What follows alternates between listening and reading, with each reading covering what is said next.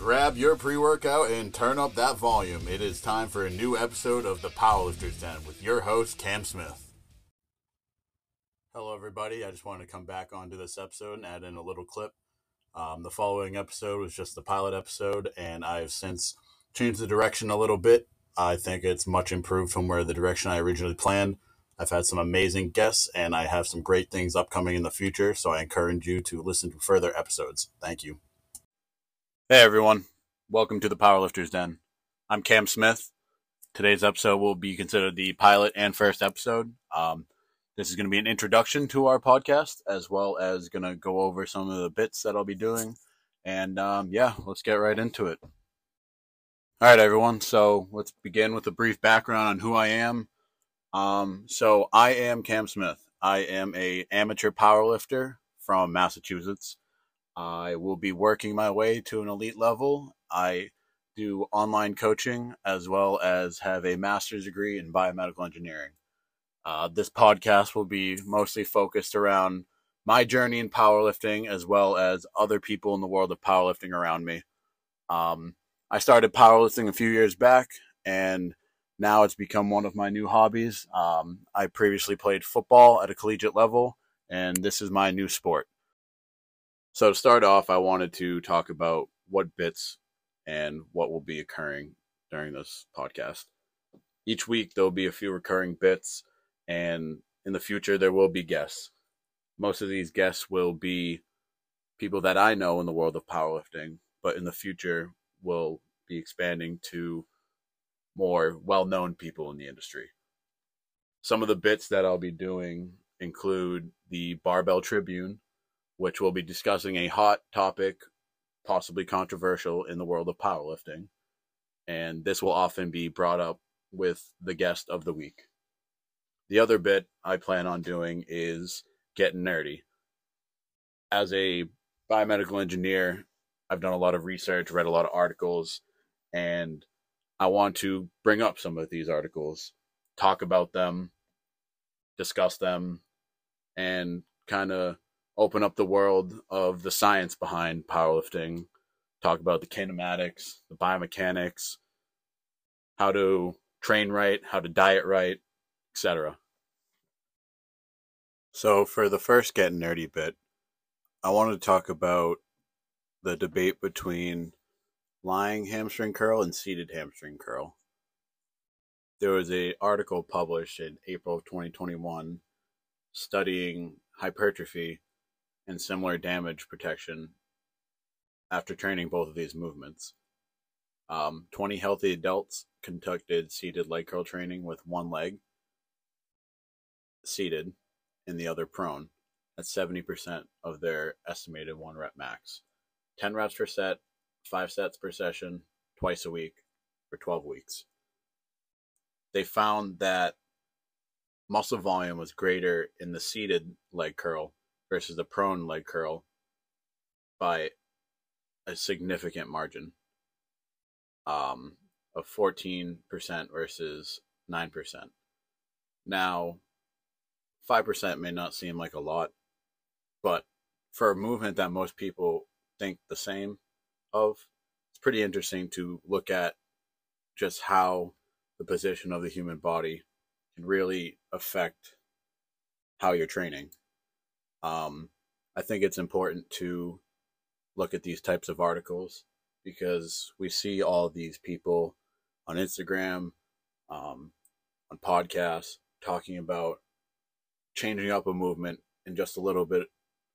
And I think this is a pretty prime example that how you do a movement matters. If you want to build good legs, you squat. But how you squat can change how you grow. That goes with any muscle. So I just wanted to share this article and kind of bring it up, bring it to light, and show that how you train matters. Another area what I'll be talking about weekly on the podcast is a movement of the week. This movement will be a compound or accessory movement, and I will not only tell you how to do it, but some of the benefits of it. We'll even start off with one this week. With squat being my favorite movement, let's start off with a squat variation. Today, we're going to go over the Hatfeld squat.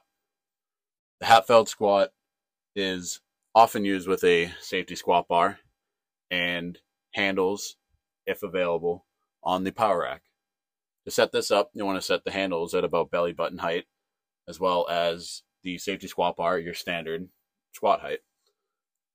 This movement is great to overload and can really help reach extra depth. So with this being the first episode, it's going to be a little bit rusty. The editing is not going to be as great, and it's going to be shorter. And the goal of this podcast is to improve every week, bring new people on, and make it a learning experience for everyone. This isn't just a learning experience for you guys. This is a learning experience for me and the guests on the show.